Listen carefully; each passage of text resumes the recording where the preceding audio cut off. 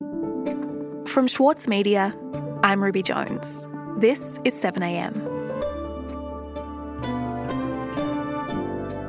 Scientists researching COVID-19 have discovered that the physical impacts of the virus on the body go far beyond what we might have originally thought. A new study by Oxford University, involving more than 230,000 people, has linked the virus to neurological disorders such as stroke and dementia. The results could have profound impacts for how we respond to and treat COVID-19. Today, senior reporter for the Saturday paper, Rick Morton, on our growing knowledge of how the virus changes our bodies and our brains.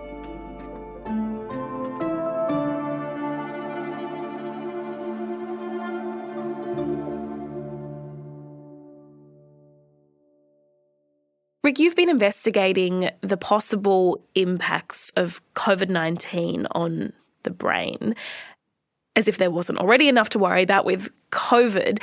But tell me why scientists think that there could be a link between contracting COVID-19 and having long-term neurological effects. Well, it really goes back to the Spanish flu back in 1918, which was one of the deadliest pandemics in human history.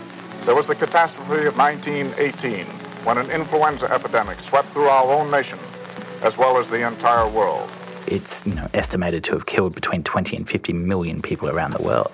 The battles against disease throughout the centuries have often found man in the unfortunate position of having to combat this enemy only after it had infiltrated his community and infected much of the population.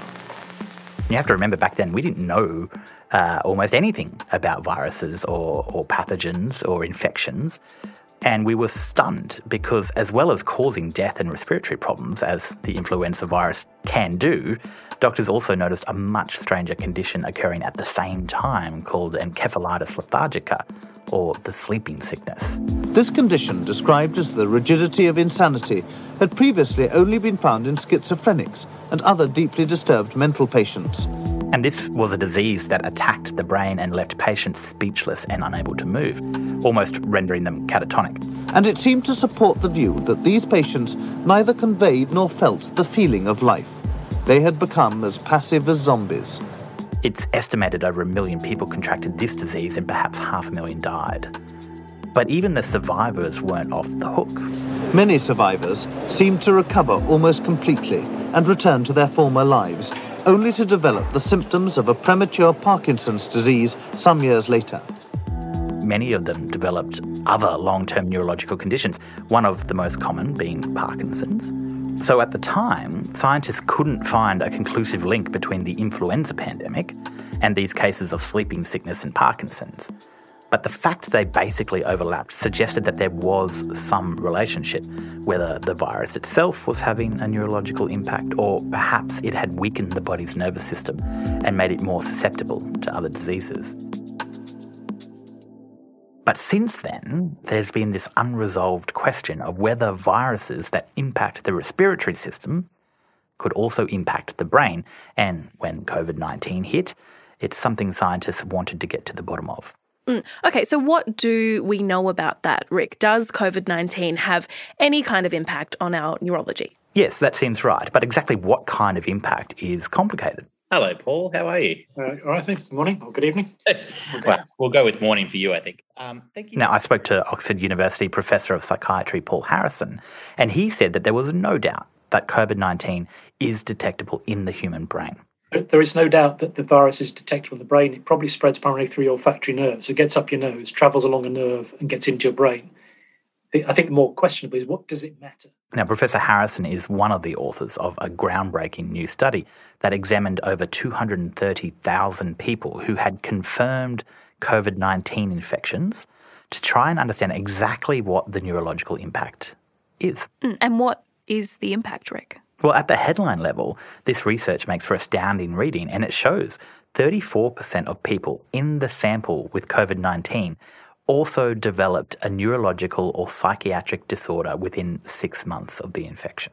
So that's a third of people in this study who had COVID-19 who went on to develop some sort of neurological disease. Correct. And this is the largest study of its kind in the world. So this is, as other scientists have said, and certainly Paul himself, this is the evidence that there is a burden of disease beyond COVID-19 itself.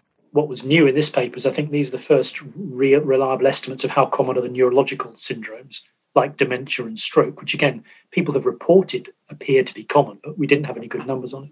Right, so there seems to be a link then between some neurological illness and COVID-19, but what about those neurological syndromes that emerged during the Spanish flu, things like sleeping disease and Parkinson's? Was there any evidence linking COVID-19 to those illnesses? This is the good news part of this story. So Professor Harrison told me that they didn't find there were any more, it wasn't more common for Parkinson's disease to occur after having COVID. And it was similar for another neurological condition called Guillain-Barré syndrome, which is an autoimmune condition that presents with muscle weakness beginning at the extremities. And we know this because they actually had cohorts of people to test their results against, including those who had an influenza diagnosis and also people who had other respiratory illnesses that were not COVID-19. So when he says that Parkinson's is not more common after COVID-19, that's how we know that. And in terms of kind of things we didn't find we might have done, we didn't really find there was more Parkinson's after COVID. Mm-hmm. And that's something that people, and a condition called Guillain-Barré syndrome. So there were two neurological syndromes people had worried about, which we really didn't find good evidence for being commoner after COVID than after the other conditions we looked at. And this was a really robust study, as I just mentioned. He compared the incidence against influenza and other respiratory illnesses. Now, when you're talking about cohorts that run into the hundreds of thousands, there are going to be people who are diagnosed with conditions like Parkinson's and Guillain-Barré, and that did happen, but in really small numbers, and they were not significantly higher among the COVID-19 cohort. But that's kind of the limit of the good news in this study. And the bad news is that when it comes to other neurological conditions, not only does it look like contracting COVID-19 increases your risk of developing those conditions, but the more severe your response to the virus, the higher the likelihood you will develop a serious neurological condition. We'll be back in a moment.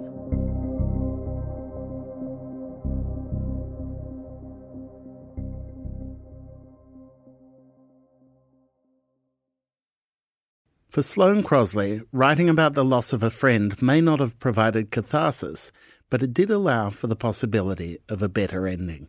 Like, you have this amazing meal that's this friendship, and then you have a really, really, really, really bad dessert with shards of glass in it. And then, the book is those little chunks of chocolate that come with the bill.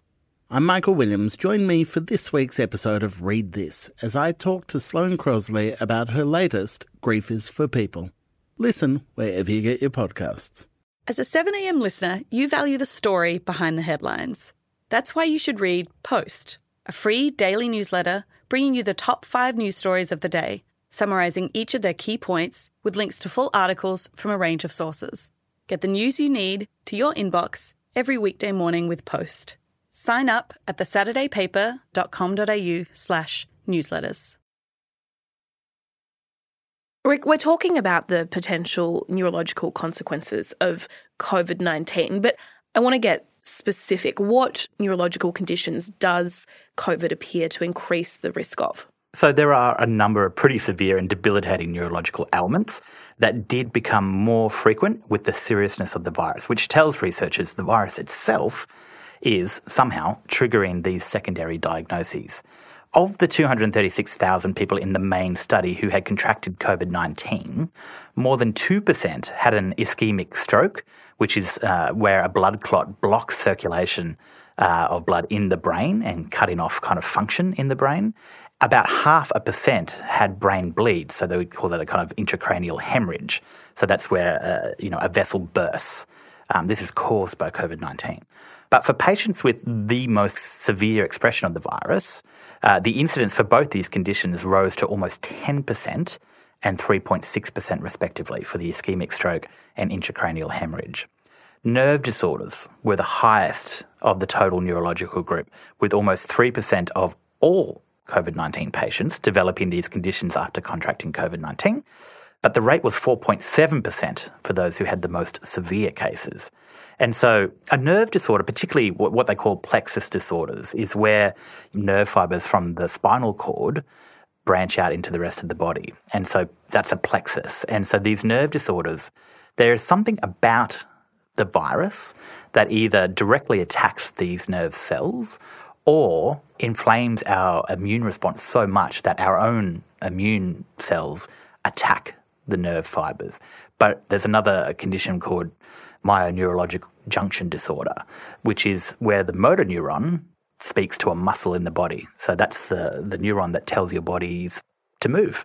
And this virus attacks that as well. And so there is some link between how we tell our body to move or how we process these signals that are getting screwed up by this virus. And so do we know, can we definitively say that COVID-19 is causing these conditions, or is it possible that the link isn't causal, that the virus is making it more likely that people might develop these conditions for other reasons? It's a good question. And, Harrison and the team at Oxford University, the rest of the researchers tried very hard, as he said, to match the COVID-19 group, not only against those control cohorts I mentioned with influenza or other respiratory tract infections, but also for the severity in those control groups. And as he said to me, there is something about the makeup of the virus itself with its spiky crown of thorns and ability to induce this chaotic nervous system response that attacks the human body, which marks it as a particularly efficient wrecking ball in the human body.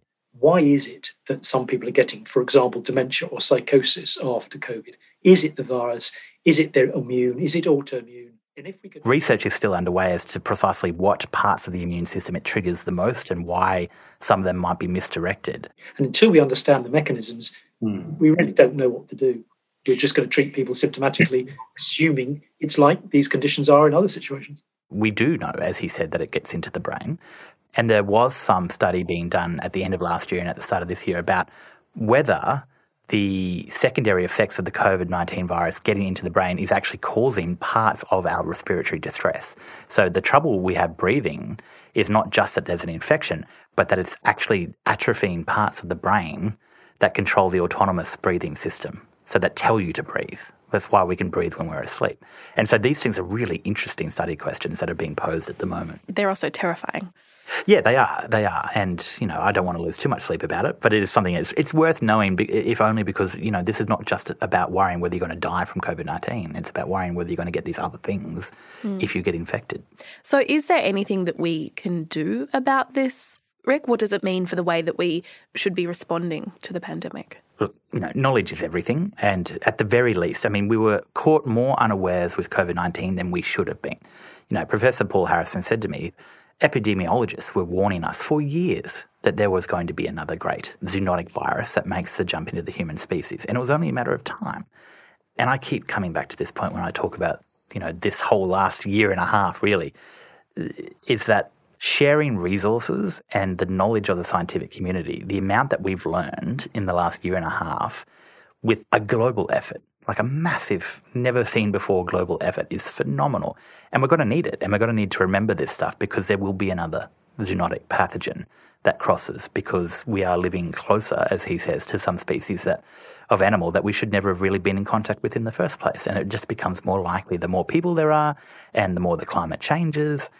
All of these things that, are theoretically within our control, but which are such a runaway freight train at the moment that it's going to happen again. And so we don't even know if the next pathogen is going to be a coronavirus. It's likely that it might be, but it could be something new altogether. And so understanding the ways in which viruses generally infect the body and cause these immune responses is a useful first step.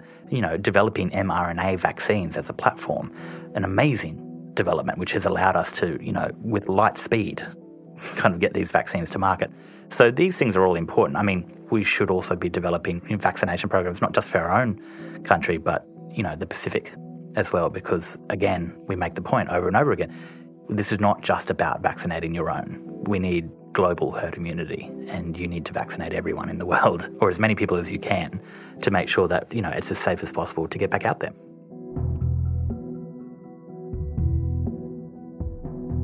Rick, thanks so much for coming in today. Thank you, Ruby.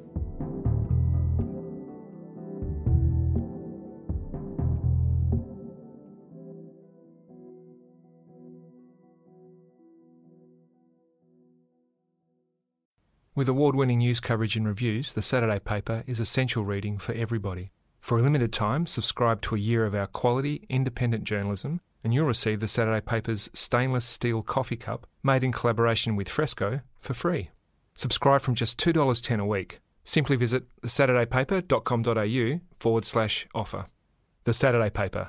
No hot takes.